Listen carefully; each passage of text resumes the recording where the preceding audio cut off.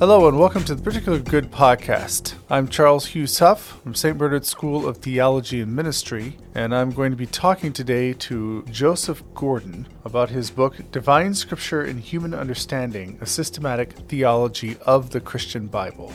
In this book, Joe Gordon seeks to address insights about biblical studies from historical critical scholars, from patristics and Christian theologians, and from postmodern scholars, to do so by presenting a systematic theology of what the Bible is. His two main interlocutors are Henri de Lubac and Bernard Lonergan, both Jesuits, both working in different parts of the world in the 20th century. Gordon brings their ideas together with a wide-ranging scope of interests and theoretical writing. Gordon brings these two together with a broad range of interests and insights of his own and covers a lot of ground in this book. It's an exciting book. So without further ado, we welcome today Joe Gordon. All right, so Joe, I just wanted to start by asking you, for the listeners of our podcast, a little bit about yourself, where you're from.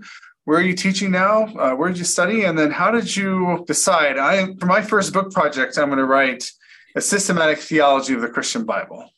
Yeah, well, thanks for having me, Charles. I grew up in a suburb of St. Louis, Missouri, and came into the church in middle school and high school. I felt a tug on my heart to vocational ministry. And in my church tradition, which is the Christian churches and Church of Christ, folks who have that experience, they go to Bible college. Yeah, so I went to Johnson Bible College. Going into it, I had this idea. A lot of people had gotten scripture wrong. It seemed quite obvious to me. And I was going to put a stop to that. Naive kind of a thing that only an 18-year-old could think. But I came to Johnson and took courses on most of the books of Scripture, Protestant canon, took the biblical languages, Greek and Hebrew, and it was a profound formative experience for me.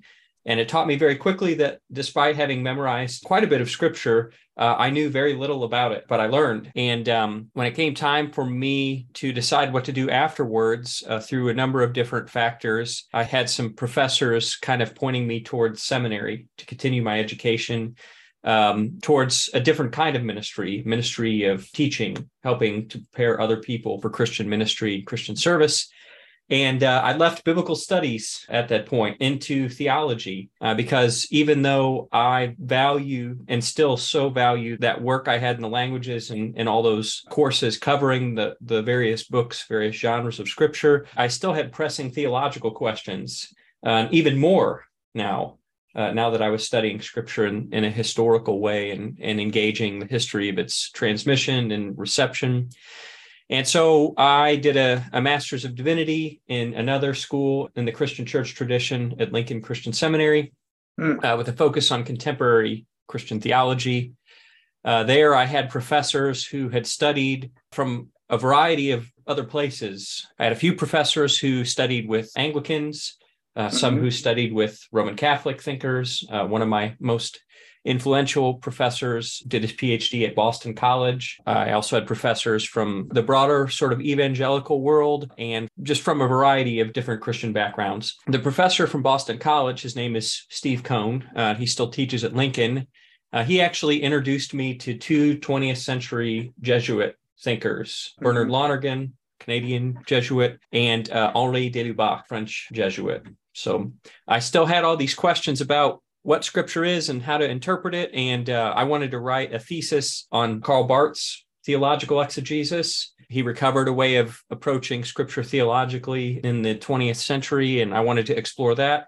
And Steve pointed me instead to de Lubac's work and said, maybe check this guy out and see what he has to say about how the church fathers read Scripture and how Scripture functions in the church's worship, the liturgy. And so I was reading de Lubac. I wrote my master's thesis on him. Steve also invited me to read Lonergan, and I read Method in Theology and then Insight with Steve when I was in seminary, and they both just totally transformed my approach to theological reflection.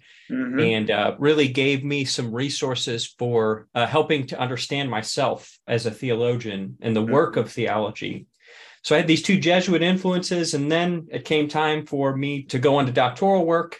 And so the most obvious options for me to consider were Jesuit Catholic schools. Sure. Yeah. Marquette is where I did my PhD. It had some of the best resources for studying de Lubac's work and Lonergan's work. It also had some key Protestant thinkers there who welcome Protestant thinkers like me to study there. So D. Stephen Long is one of them. He's a Methodist theologian who's at Southern Methodist University now. Mm-hmm. And so I went to Marquette, and this whole worlds opened up in front of me there. I wanted to write a thesis on the theology of history there. That's actually what I wrote in my statement of purpose. I wanted to combine work from Lonergan and de Lubac to talk about a Christian understanding of God's work in history, and also of historical process considered from a natural perspective. But when it came time to shift gears after coursework, I realized that all the exam questions that I wanted to research and think about were related to Scripture still.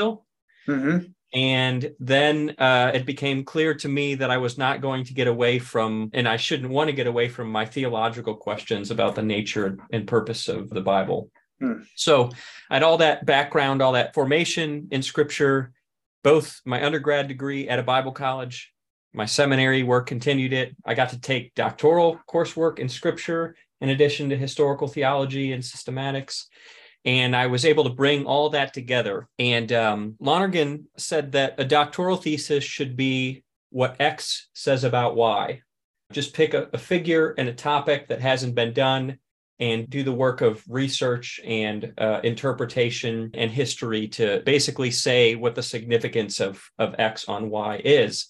And I didn't do that. I couldn't, with all the sorts of spiritual pressures that I felt myself, with everything that I had been able to do, with the ways that I'd been empowered by my undergrad and seminary and then doctoral professors. It was clear to me that I had to do the project that I ended up doing. The book, Divine Scripture and Human Understanding, is a lightly revised version of my dissertation. I started writing it in 2013, and I actually got hired where I teach at Johnson University, which is Johnson Bible College. Yeah, I've come back to my undergraduate institution in the summer of 2015. And then I finished my dissertation, my first year full-time teaching at Johnson. And I was actually at Johnson University, Florida. We have a campus in Kissimmee, Florida. Now at Johnson University, Tennessee, just south of Knoxville. So yeah, I finished up the dissertation, started to get acclimated to teaching.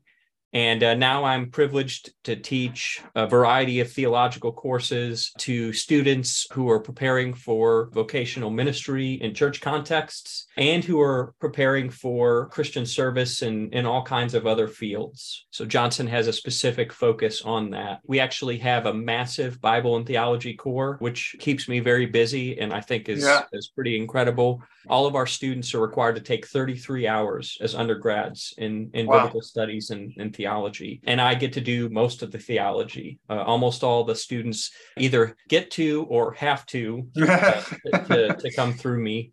So I get to share a lot of the things that are in Divine Scripture in the classroom with them in the hopes of helping them to grow in their responsible and faithful handling of sacred Scripture. So it is truly a gift to get to sort of apply all that work that I did in my dissertation now in the book. Pretty much every single day I step into the classroom. That's wonderful. That's great. Well, thank you for all that. It's really helpful. And what a gift that you encountered Lonergan and de Lubac in seminary. That's very cool. I also went to Bible college and seminary, but I didn't encounter de Lubac till much further on. And Lonergan's even more recent for me. So I'm glad you encountered that in seminary and were able to put this book together. And I just want to say the breadth that you've talked about in terms of your background is reflected in the book, which is something that makes it very attractive to me as a Bible scholar, that you've got so much depth and breadth in terms of theological reflection that's going on, but also you've got your eye on all kinds of concerns that matter specifically to Bible scholars. And your chapter on the materiality of Scripture and the text criticism is not the kind of thing you always expect to encounter in a book on theology of the Bible. So that's was very helpful. I really enjoyed that very much. So what you just heard about Joe's background is reflected right in the text. So I wanted to talk to you, Joe, to start out on the book, Divine Scripture and Human Understanding. So you sort of lay out the problem of Scripture today. And then you talk about a systematic theological treatment as a kind of response to that problem. And you sort of define what systematic theology is for you. And then you refer to these two leading lights that you've mentioned, de Lubac with his ressourcement and aggiornamento kind of approach, and then Lonergan with his structure of human consciousness, method and theology kind of approach. And you let both of them influence parts of your project all the way through, even broadly, it seems like to me, in terms of method, but even sometimes specifically when you talk about in your anthropology section, the human soul as being something we should capture as an idea with de Lubac and his emphasis on this, but then you turn to Lonergan to fill out that content, like what would that mean for us now? So very interesting use of both of those. So if you could just say a word about how do you conceive of the problem of Scripture? What is systematic theology? Why systematic theology is a response? And then how are these two your leading lights? Yeah, thank you. That's a really nice overview of the various pieces that are there. The book is it's a very personal project for me, and I alluded to that just a little bit in my description of my formation. The problem of Scripture, I think, is everywhere evident publicly now in how different Christian communities interpret and use the text. If you're a Christian, it doesn't matter what kind, whether you're Roman Catholic, Eastern Orthodox, non-Chalcedonian, Eastern, or any of the multiform varieties of Protestantism, of high and low varieties, you are committed to sacred Scripture. A Christian is committed to sacred Scripture, to receive it as a gift from God that's useful for God's work in your life, in the life of the body of Christ, the Christian community. And yet there's such a wide divergence of ways that Scripture is used in such communities. And there's also, of course, the strange fact that different Christian communities use even different Bibles with different canonical contents, different books included. And this sort of pluralism can be kind of paralyzing. But any Christian who's committed to Scripture, I think that there's a call within that to articulate how it is that Christian faith can make sense of this situation and can make sense of Scripture as this gift from God that's useful for God's work in the world. And so in Lonergan's methodological resources, I found a way of going about addressing the challenge. Systematic theology for Lonergan is not apologetics. It's not any sort of defense of Christian faith. It's the work of faith-seeking understanding, to quote something that Anselm, maybe going back even further to Augustine, has given us. This idea that Christian commitment, Christian faith, Christian judgments about reality, about God's work in the world is foundational. And that understanding can and ought to follow from faith. So there's this problem of Scripture. Lonergan provides a way of starting with Christian beliefs, Christian doctrines about what the Bible is and about what God intends to do with it, and then seeking understanding of how these things can possibly be so. And with de Lubac, he provided a lot of really moving reflection on how pre-modern Christians basically approach Scripture and what their expectations of it were. Some basic key doctrinal positions, I would say, on what sacred Scripture is from a Christian perspective in its relationship to a variety of other doctrinal concerns. So Lonergan gave me the mode of approach: faith-seeking understanding, doctrines, express doctrines as truths, then to be understood, and de Lubac provided the doctrines, and the doctrines are familiar to any Christian who has received some sort of catechesis concerning what Scripture is. It is the Word of God written. Scripture is inspired, and traditionally by appropriation, we see that as the work of the Holy Spirit. The Spirit's the one who inspires the text, and Scripture is useful. To quote the Apostle Paul, or somebody writing in his name under his authority in 2 Timothy 3, all Scripture is useful for teaching, correcting, rebuking, and training in righteousness. The Scriptures are able to make us wise for salvation in Christ Jesus.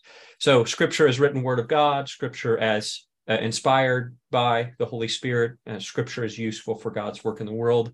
These provided the doctrines, and the book fleshes out the contexts of those doctrines in the work of God in history, considering human beings as sort of the place in which God does that work through Scripture. You noted the chapter on the soul that starts with de Lubac and then moves into Lonergan's theological anthropology. God's work in history and the history of human subjects are the two contexts of these doctrines. And then the final chapter gives an account of the doctrines. In between those, there's this chapter on the material history of Scripture, in which I draw on all that biblical studies work that I did on the text critical stuff, on history of the canon, even on the history of the technology of the manuscripts and codex technology, shift from scrolls or rolls to codices. That's also essential because that material history is the history of God giving Scripture to God's people. And so we can't understand the Bible, can't understand sacred Scripture if we don't know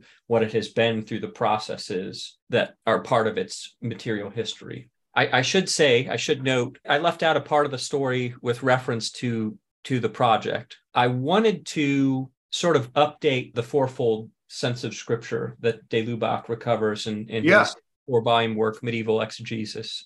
So he argues that the church reads at the level of history or the letter, at an allegorical level, which can sound scary to a lot of people, but really just has to do with how all of Scripture refers to Christ and the church. At a moral level, which has to do with the transformation of the soul and the transformation of Christian community for Christian life as the body of Christ in the world. And then ultimately on the way spiritually towards the mystical or the beatific vision, an anagogical interpretation. So I wanted to update that, and my original proposal had chapters on history and allegory in it. And it became clear to me that I couldn't talk about how to interpret Scripture without first talking about what Scripture is. So the chapters on interpretation got cut, and the chapters on what Scripture is, its location in the history of Christian reflection and practice, in the work of God, in history of human subjects, its material history, all that stuff took on new shape and expanded, and that's what the book ended up being. So I do have in mind to write a sequel, God willing, on the fourfold sense of Scripture, recovering and updating fourfold sense of Scripture. And only God knows if and when that will happen. But the book itself proved to be more than enough work for that time. So.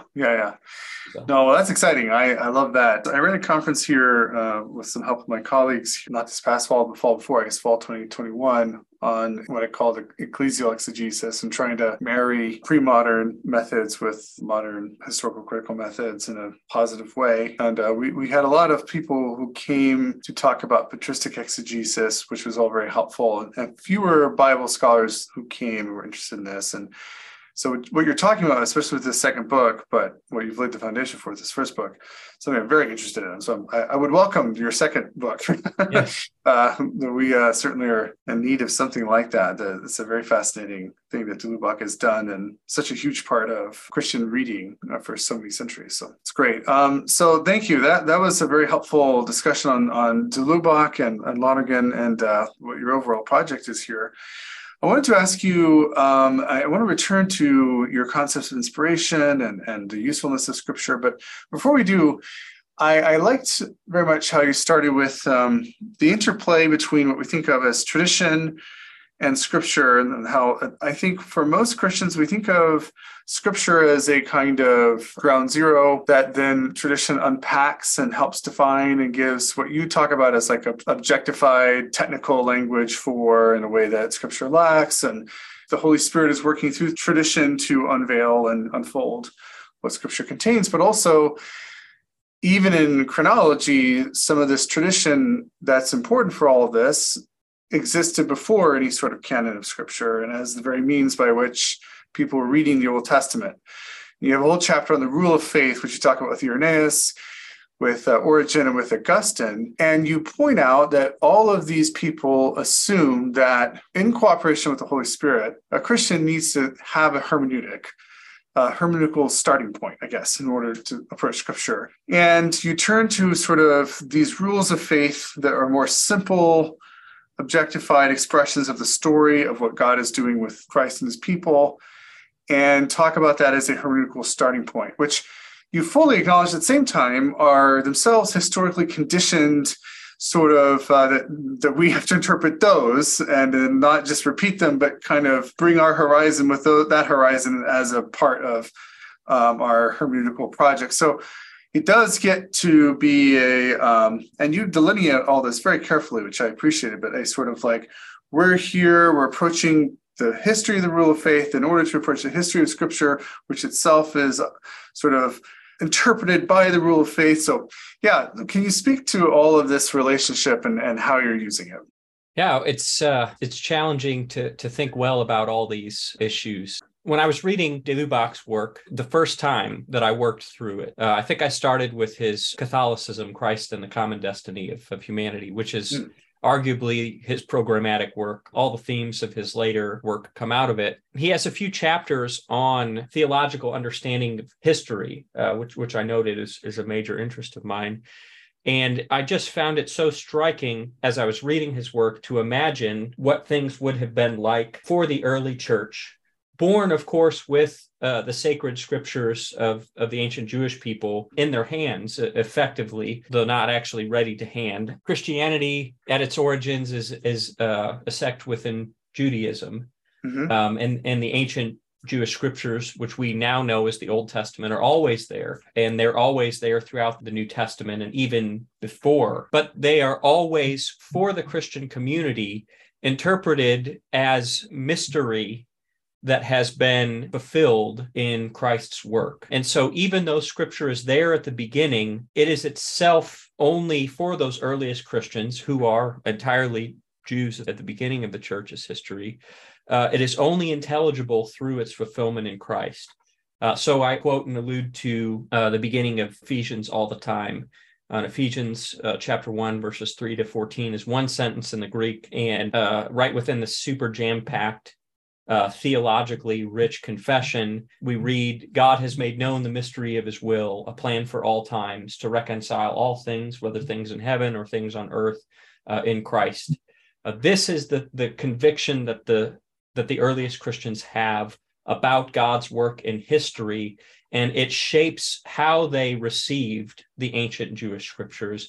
And it's the conviction out of which the authors of the New Testament write their books. It's the end of the age, so that this language of newness is present throughout the New Testament, of new covenant, new command, new. It's just all over the place in their testimony. And the newness is the incarnation and the work of God pouring out his Spirit on all flesh at Pentecost, incorporating first Jewish people from all over the world, different languages, into this new community, and then eventually Gentiles as well. This work in history, to use Irenaeus's language, the work of God through his two hands, the Son and Holy Spirit, this is the orienting, shaping set of convictions for Christian faith, for Christian being in the world. And this faith is determinative for everything that the church does, for its morality, for its communal life, for its worship, and for its engagement with ancient scripture, and then eventually its engagement with the texts that we know as the New Testament. So what I think we see in the rule of faith, which, as you note, is historically on the move itself, is the church grappling with this and working out its confession, the ways in which the church should think and speak about God and God's relationship to the world. And that's all happening as early Christians are copying the books that we know as the Old Testament and interpreting them, preaching on them, using them in moral formation and catechesis, as the early church is writing and then copying and then gathering together the books that we know as the New Testament, passing them on, thinking about how they should be passed on technologically. So Christian faith is earlier. These Christian convictions about God's work in the world are earlier historically than the canon, understood as a collection of texts, even if you're talking about the ancient Jewish scriptures, because they're not all in the same place. There are disagreements within first century and even later Jewish tradition about which texts are scripture and which ones are not. So the church isn't born with a closed canon and doesn't close the canon. Actually, really, it's quite difficult to different Christians from different traditions point to different times and different events for the close of the canon, but there's not actually really one that I think is entirely satisfying, which doesn't mean that we can just add whatever we want to the Bible. It does mean, though, that to receive any particular canon is to receive a set of traditional judgments about what belongs and what doesn't. And it often means for most Christians to do so in a way that's not examined, that's not historically conscious or self-aware. And so doing that historical work to talk about the rule of faith and its development, and the fact that Scripture is developing, is being written, redacted, transmitted, brought together, handed on at the same time, is doing the responsible, faithful work of coming to understand Scripture within Christian faith as it is that God has given it, instead of imposing a set of judgments that come from ideas about how God should have acted or had to have acted, or what the truthfulness of Scripture demands us think about how God acted. We have to think it within this history in order to understand it well. So there's a quotation that really gets at the heart of this challenge in Rudolf Voderholzer's introduction to de Lubach's theology. Voderholzer writes that the earliest Christians died for their faith in Christ without ever having held a New Testament in their hands. And this is true not just of the New Testament, but also of the Old Testament, of the ancient Jewish scriptures. And so this just shows how Christian faith decisively comes before Scripture, historically and also normatively. And so then what you need is an account of God's work in the world, an account of God's creative and redemptive work through Son and Holy Spirit, to orient yourself with respect to Scripture, because Scripture, as understood historically, exists within this history of God's creative and redemptive work, and so then can only be understood within this context.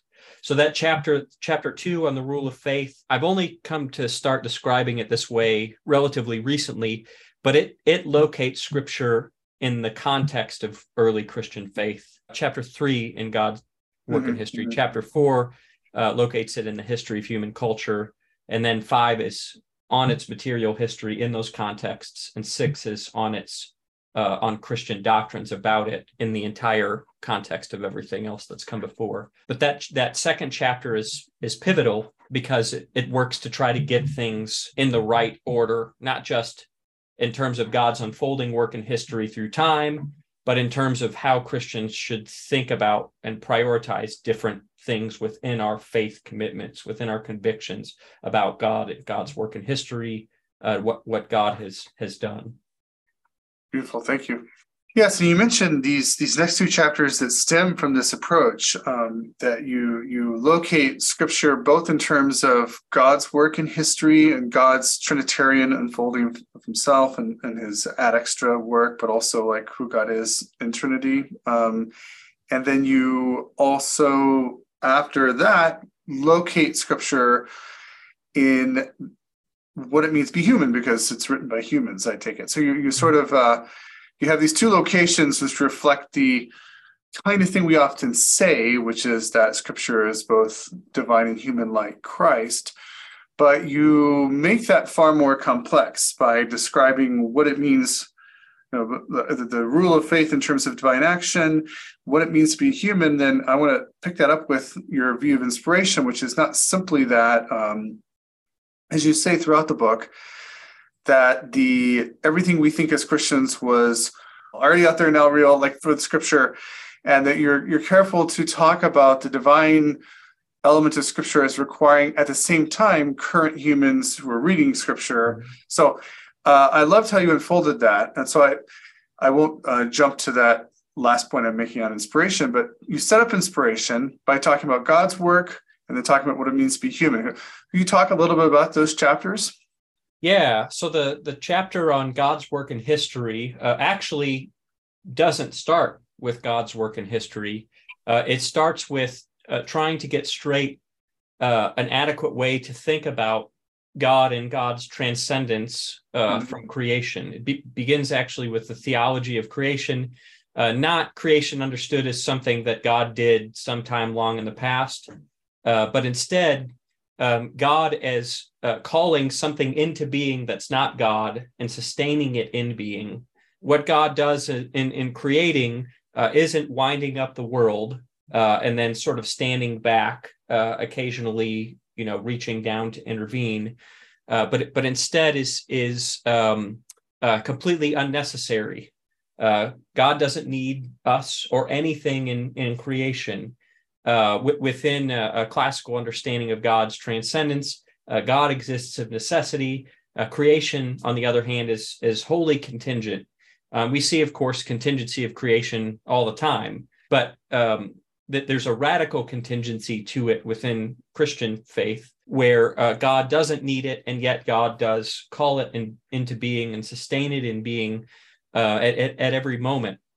And so this actually gives us a way to talk about God's freedom and also God's providential work in history and the real freedom of creatures, the real unfolding of the contingencies of creation. So there's not a competition between God and God's actions and human creatures.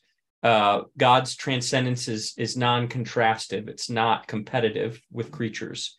This I think is the best way of thinking about God in relation to the world on offer in Christian tradition. It's not just Christian either. This idea of God's transcendence is also present within Jewish reflection and Muslim reflection, as David Burrell has noted and has explored.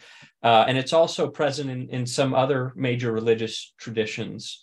But this provides a way to talk about, again, God's action as being real, being directed, being providential, and also the sort of messiness that we have to acknowledge as present in the freedom and the contingency of our existence. It also provides a way to note how it is that God is not directly responsible for sin. We are the only ones who have responsibility for our failure to act in accordance with the good of our nature, or using the good of our nature to do things that we know are not good, intrinsically stupid. God is responsible for creation, but is not responsible in sort of causing us to fail to act in those ways that we do in sin. So then this provides a further resources for talking about the difference of God's action in the world through the Son and the Holy Spirit, through the missions of the Son and the Holy Spirit. What God does is not a change in God, but it is a change in the world. It's a change in what is possible for the world, because what's possible is no longer merely natural freedom, or in the case of us creatures, sin, unnatural freedom. What's possible is a healing of natural freedom and its elevation to share in the life and the work of God through the incarnation, through Christ, who is fully human and fully divine, and through the Spirit's work, applying Christ's work throughout the world, throughout time. So this is the most important, the broadest context in which Scripture is located, in the creative and redemptive work of God, through God's sustaining providential work in creation, and through the missions of the Son and the Holy Spirit. Scripture, the Bible, is an instrument within this work. So you noted that I talk about its humanity and also its divinity. I actually take great care, and you know this, to make sure not to ascribe any actual divinity to the text of Scripture. It's not a fourth person of the Trinity, and it's not, even though we use the language of Word of God written appropriately of it, it's not the incarnate Word. Scripture itself speaks of the Word of God in a variety of different ways, but the Word of God that's fundamental is the second person of the Trinity. And the text is an instrument that mediates to us the second person of the Trinity. Scripture it has an intrinsic relationship to Christ, to revealing Christ, to teaching us about Christ, but it is not Jesus himself. There are a number of figures in the history of Christian reflection who are a lot bolder in how they connect such things. Origen is one of them. I don't go there with him. I actually remain sort of more Protestant in my approach. John Webster, who is a Reformed theologian who's done a ton of work on the theological interpretation of Scripture, he no longer sees through a mirror darkly. He's gone on to his reward, but he writes in his book, Holy Scripture, a dogmatic sketch, that no divine properties ought to be ascribed to the text. It is an instrument. It is a gift, a divinely given gift, through which God has chosen to give God's self to us. But it's an instrument. It's not a person of the Trinity. And so even though I draw on his thought, a Protestant's thought there for that, part of the reason why I'm so insistent on that is that I think that there is a real risk within a lot of Bible-centric Protestant traditions of bibliolatry. I know a lot of churches whose first three articles of faith are belief in God, Jesus, and the Holy Bible. And no person in those churches is baptized in the name of God, Jesus, and the Holy Bible. They're baptized in the name of the Father, the Son, and the Holy Spirit. But these trinities are not the same. And it's very important to get the relations right. So first, locate Scripture in the work of God in history. Well, it's also a wholly human work. So the insights of modern biblical criticism are not, even though there's constant revision, constant further insights, new understandings that happen within biblical scholarship, there are things that we have learned through paying attention to the concrete particularity of the text that show us its humanity through and through. And if people aren't prepared to recognize that in the Bibles that they hold in their hands, you have to, whenever you consider the history of the transmission of Scripture. It's just unavoidable. Having a Bible on our shelf ready to hand hides from us the fact that these texts are transmitted by hand, which is what manuscript literally means, for 1,500 years, at the very least, the New Testament, and for considerably longer than that. There's also oral transmission, and this is human through and through. That doesn't mean that God cannot be active in these processes and hasn't superintended them. The approach to God's providential work I articulate in chapter 3 makes it so we can say both of these things together.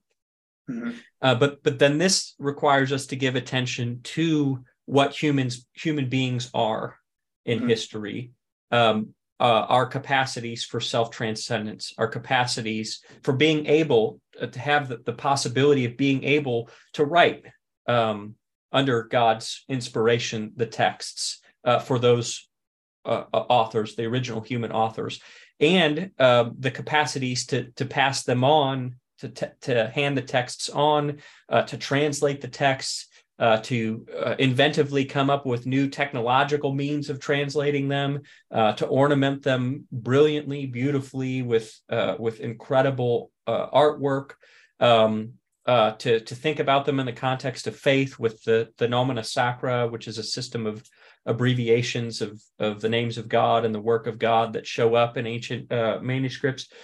Human beings have done all of this, have been doing all of this all along. And so we need an account of human beings that can make sense of this. And human beings are always the ones receiving the text, and always the ones who receive it with the possibility of it being a means to our transformation into Christ likeness. So we don't just need an account of what humanity is in the composition and redaction and transmission, translation, and handing on of the text. We need it to talk about ourselves as recipients, whoever we are, in whatever church, ecclesial community we are. What are we that we can receive these texts attentively and intelligently and reasonably and responsibly and faithfully, that God can work in us through them. So chapter 4 spells out a theological and philosophical anthropology to provide a tool for thinking about the humanity behind the texts of Scripture, through the texts of Scripture, evident in Scripture, and our own humanity as capable of receiving what God intends for us through the texts now and anytime anyone has received what God has revealed, what God has said, they've done so as they are, as the human being they are. So chapter 4 provides, I think, the most powerful approach to theological and philosophical anthropology that I'm familiar with. And not my work, but what I've received from Lonergan, and from some of his students, to give an account for what's valuable in the pre-modern approach to Scripture as useful for soulcraft and for the formation of the body of Christ. To give an account for what's useful in modern approaches to Scripture that actually deal with a historical variegation present in the text and really help us to measure up to the difference and the strangeness of the humanity that's present in it and in its transmission.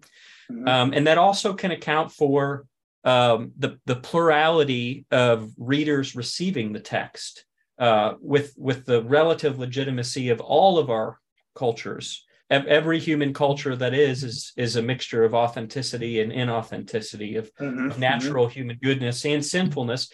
And if we believe that God intends God's work universally, potentially even grace is present cross-culturally. Lonergan was prepared to see even that.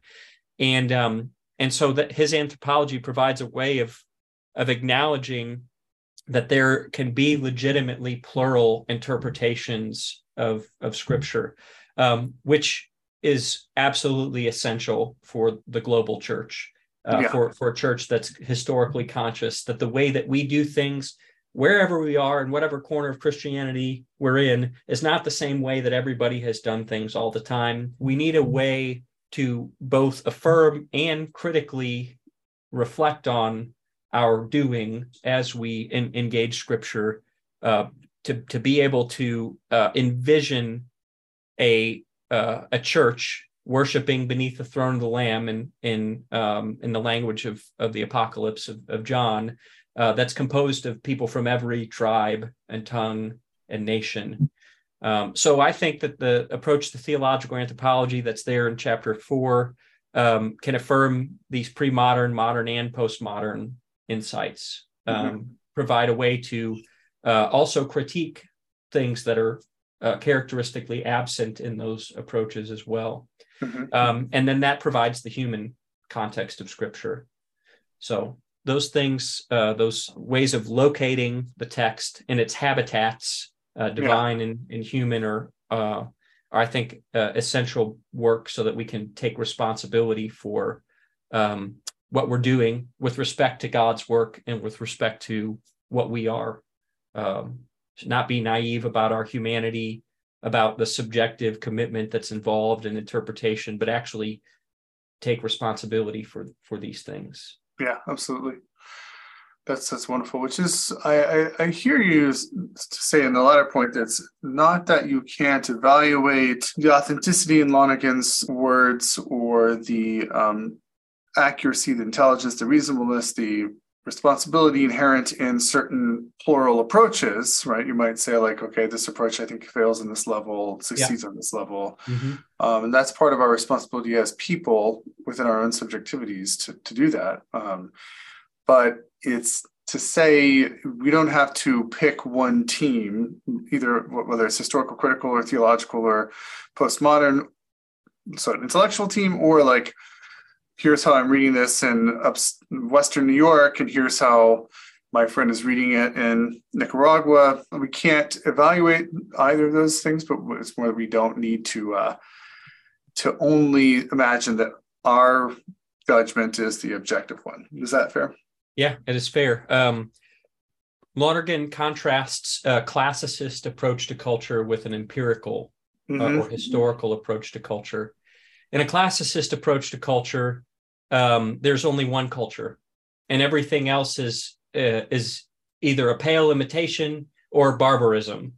Most of it's barbarism. I'm sure you know this has to do with beardedness, which is funny. A couple of bearded guys here, yeah. Yeah, we both have that barbarism going on. That's right. But this is simply inadequate as an approach to culture for a Christian who's committed to affirming that vision that I just mentioned from Revelation chapter 7. If people are worshiping from every tribe, tongue, or nation, God has not made us unicultural, but instead there's an affirmation and a remembrance of the legitimacy, the relative legitimacy and authenticity in any cultural perspective, in any corner of the Christian world. But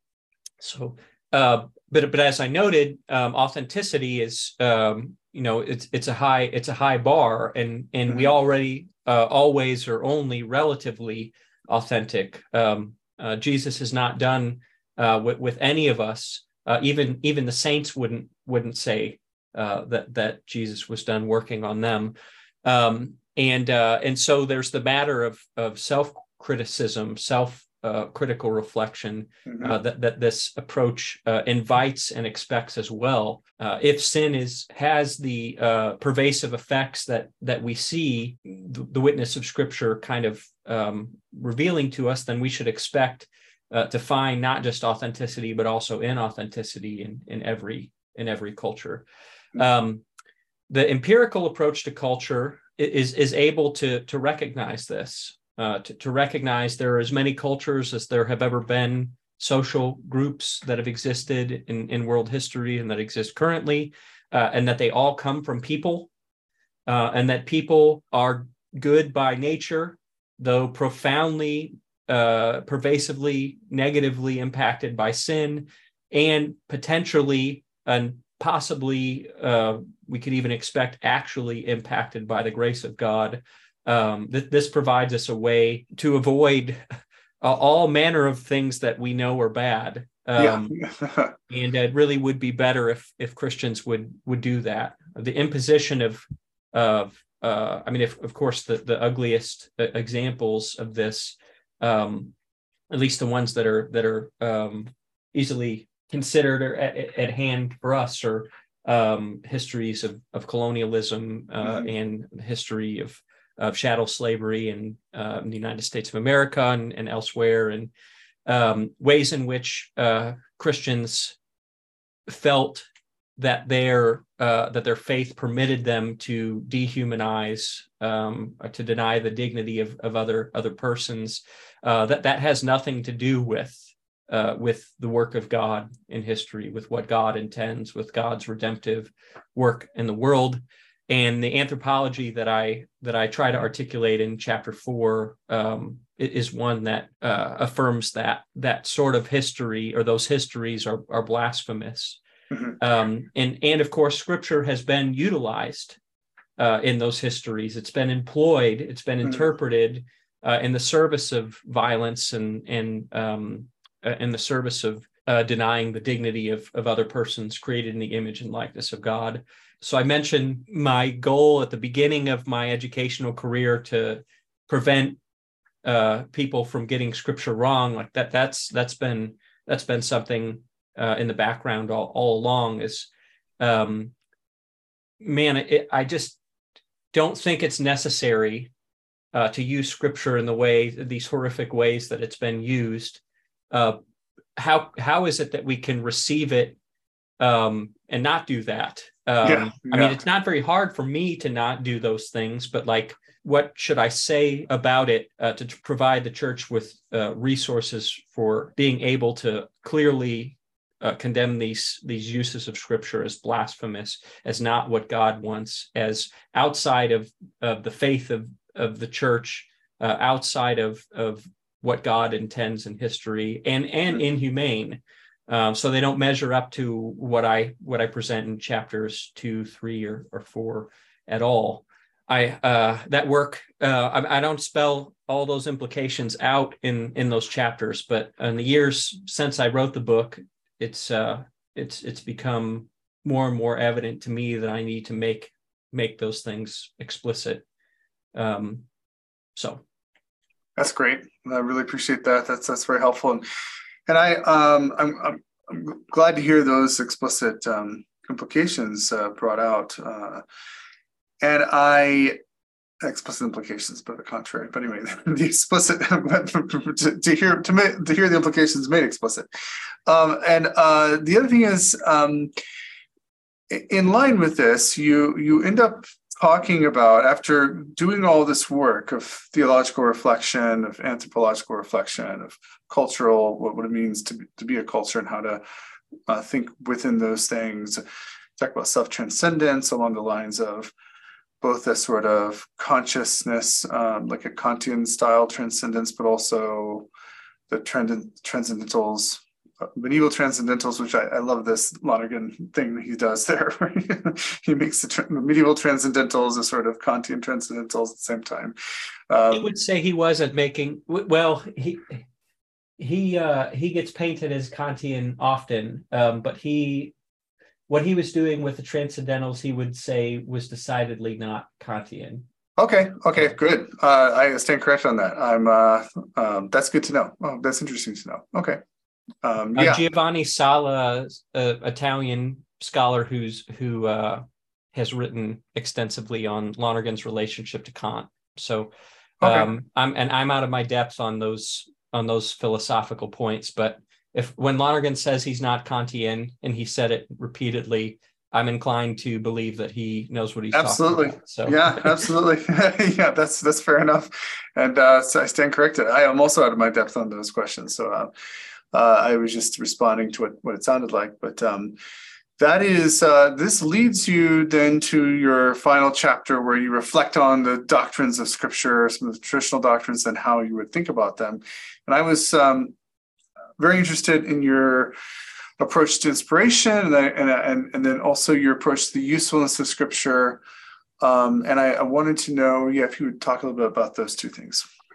Yeah, so inspiration is super hard to think about. I mean, historically, Christians have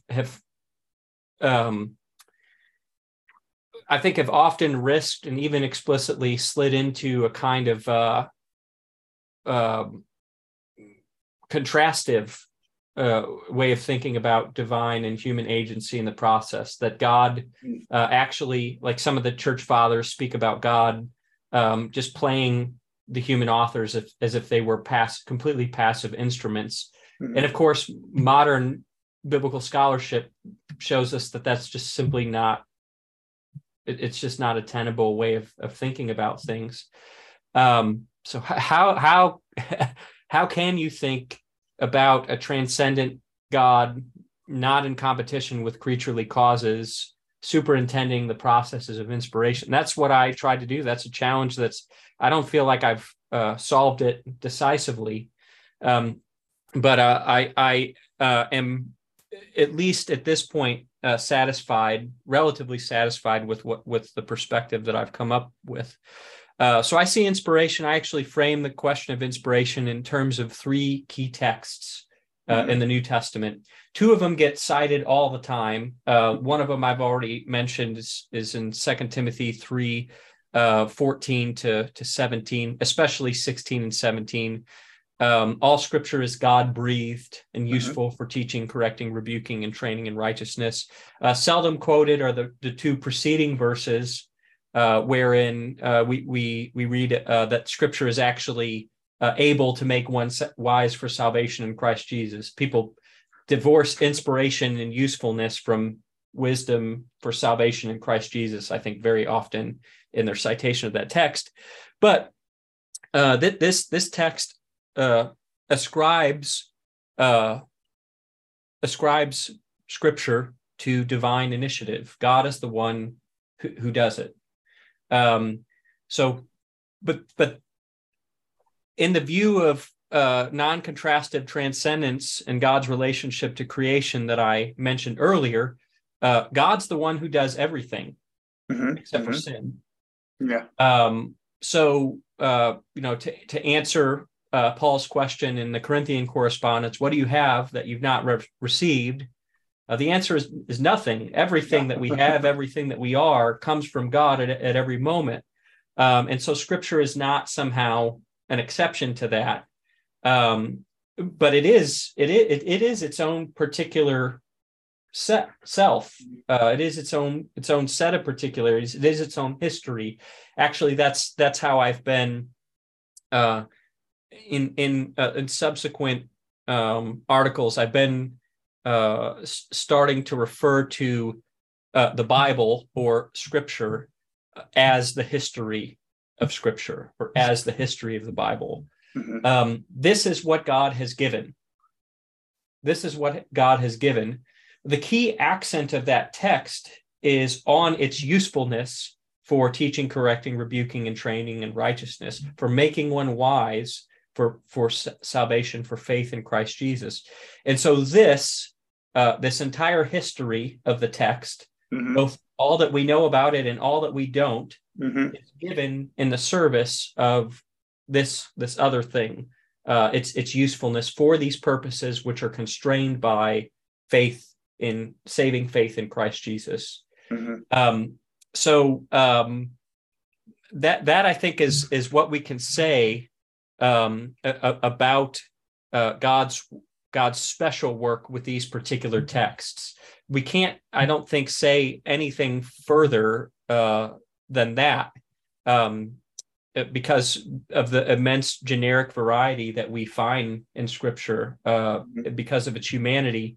It's just a matter of God setting apart this history for the sake of this work. Mm-hmm. That's what the inspiration of Scripture is.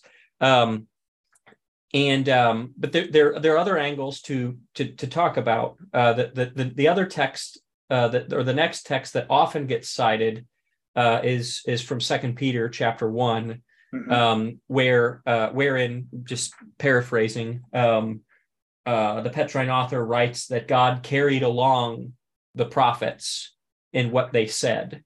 Mm-hmm. So it's not just the text that's set apart; it's that God is actually working antecedent to the text, the textualization, mm-hmm. the process of writing in the persons mm-hmm. that are responsible for this. So you'll see a lot of reflection on inspiration as either textual or human authorial. Mm-hmm. I think both are included. But again, God's agency with respect to the human authors is not competitive. Mm-hmm. So they're real authors, and their personality, everything of themselves is actually evident in their authoring. Mm-hmm. John doesn't write the same way as Paul. I mean, if you consider the four evangelists, they're so drastically different in their in the sort of personality that you can see reflected in the text. God doesn't override that, but God is active in that work to set apart the writings, the texts, for the work of making one wise for salvation in Christ Jesus, and the useful things that are needed in that process. And finally, the last text that I make reference to is not one that is engaged in discussions of inspiration, and that's from 2 Corinthians chapter 3, where Paul talks about how the letter kills, but the Spirit gives life. Mm-hmm. Paul effectively says that it's impossible to understand the letter apart from the Spirit, and that understanding is a subjective matter that happens in the one receiving, engaging the text, whether it's an individual or the community of the body of Christ. The Spirit's work relative to the text of Scripture isn't just before it in its human authors or in the words. It's the same Spirit at work in the body of Christ to bring about the mind of Christ in Christ's body, individual and collective.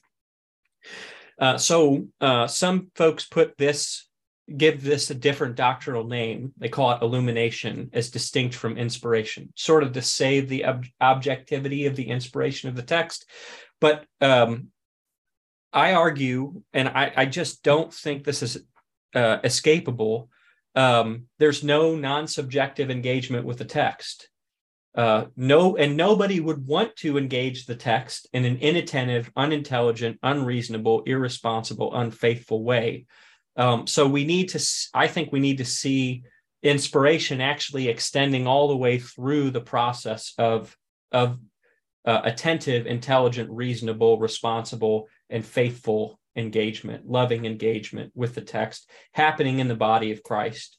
And when the church faithlessly utilizes the text, it puts itself outside of the work of the Spirit in history. And so I actually situate all these considerations back with reference to chapter 3 within the overall mission of the Holy Spirit in history.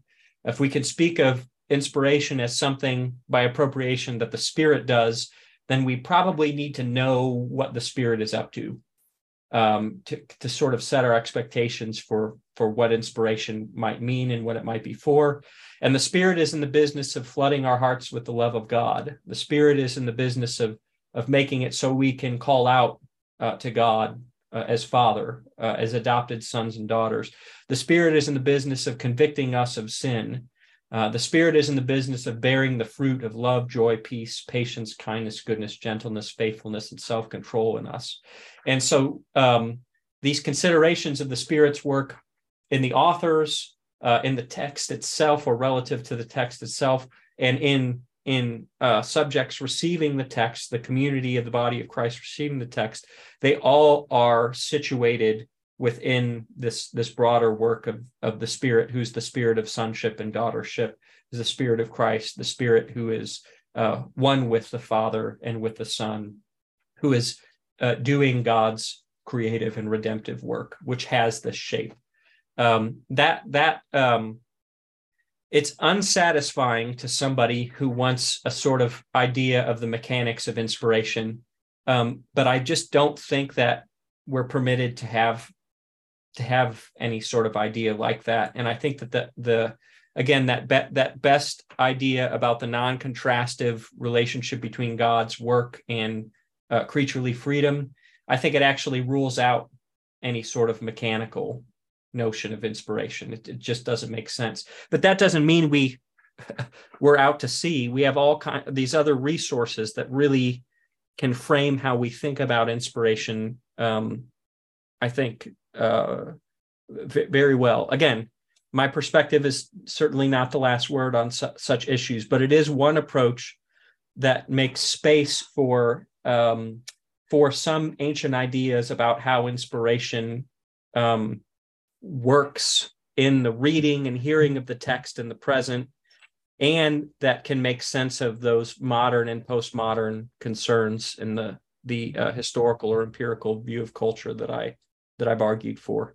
That's beautiful. I was just talking with a friend or an acquaintance last week about the inspiration of Scripture, or the Scripture's existence being sort of constitutively part of the Spirit's mission. You're talking about in terms of both hands here, but in Irenaeus's term.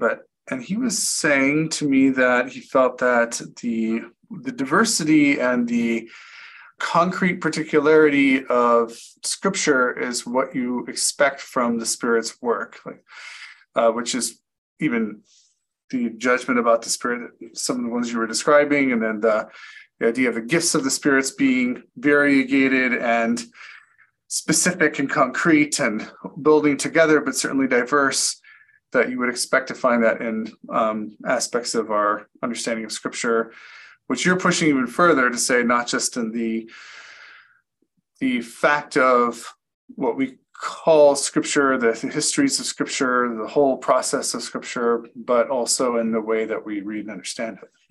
Yeah. Mm-hmm. Yeah. Very nice. So I have one final question for you, Joe, that is turning from the book to its practical use. You've been teaching this book and its ideas for a long time, and I imagine that you sometimes occasionally get a student who comes in with a very strong view of like, okay, the everything I think about God and Jesus has to be in the scripture very clearly and technically defined. And also every single thing in scripture I'm encountering is historically real in this sort of like empirical evidence-based, modern, culturally, historically real kind of way, not allegorically or Christologically, but like concretely. And that views much of what you're saying is this sort of invitation into some sort of heretical approach. I'm guessing you've encountered this from time to time. To be honest, I haven't. Oh, you haven't? Oh, well, that's No. Amazing. I do have. I do know that I have students who have these perspectives. Yeah. But I don't actually teach the whole book in any course. The way our curriculum works, I teach a freshman level orientation to theology, and then a sophomore level theological anthropology course, and also there's a sophomore level biblical interpretation course. And I think that I actually kind of, in orientation to theology, I sort of am able to do some things right near the beginning of that class that forestall controversy. And I'm not sure how I came up with these ways of doing things, but they work out. I teach in a pretty Socratic way through a number of different things, and we have to focus. I think that I do this both because of where I'm located and because I'm a Christian theologian. I do it with reference to the concrete particularity of Scripture, and I don't challenge students with the results of modern biblical criticism. I challenge students with questions about how to understand the text. Yeah. And the first half of the semester, we explore the church's developing ways of faithfully talking about God as triune. And I talk to them about how, I mentioned to them something that I've mentioned. Many churches, Bible-centric churches, practically have a Trinity that's God, Jesus, and the Holy Bible, and they know that. And when they think about it, they realize, oh, this is a big problem. This is a big problem. Some of them might not be totally ready to accept that the Holy Spirit is a person, because they're biblicist and Trinitarian theology and its reflection on the Holy Spirit doesn't come to very clearly articulate that the Spirit is a person until the end of the fourth century, really. But they know, oh, I was baptized in the name of the Father, the Son, and the Holy Spirit. Right? It's right there in Matthew in the Great Commission. Okay, I have to deal with this, and I bring up other texts that are instrumental in the church's developing reflection on the Trinity. 1 Corinthians 8:6, where Paul or somebody earlier than him modifies the Shema, the most important confession in Jewish faith. Like, can somebody do that? Can a Jewish person do that? Well, Paul does, and he sticks Jesus right in there. Or somebody even before Paul did that. And this is alarming, and we have to make sense of this. And I can show how that question and that challenge moves the church into basically affirming the consubstantiality of the Father and the Son. If all things are from and to and for the Father, but they're also through the Son, then the Son can't be a thing among things. And so just by dealing with these texts, I'm able to I think move them to recognize the legitimacy of these sorts of considerations. So, and then in biblical interpretation, I tell them I took the Bible for granted whenever I came here. I knew that there were problems with interpretation, but I memorized a bunch of it, and I was going to fix it. So I revealed my own naivete. say, you probably should expect that you might have some similar ideas. I actually say you're probably better off than I am. You guys probably think better about this stuff than I did. But we look at the footnotes that have always been there in their Bibles on textual variants. We talk about the material history of Scripture, and I say, I didn't sneak into your room late at night and put these things in your Bibles. They've always been there. The challenge is you just haven't ever paid attention to them. Nobody has ever forced you to pay attention to them, but that this is here and that this is part of Scripture as you received it, and you're responsible for dealing with this. And so I've managed to develop some ways to kind of come into these challenges and questions that teach, that work. So students who've had me for those experiences, they don't come in defensive. I mean, what are they going to do? Say that footnote's not in my Bible, or this really isn't a question. They know my care for them, and they know my care for Scripture, and they know. I tell them my life verse is James 3:1. Not many of you should be teachers, because those who teach will be judged with greater strictness. Yeah.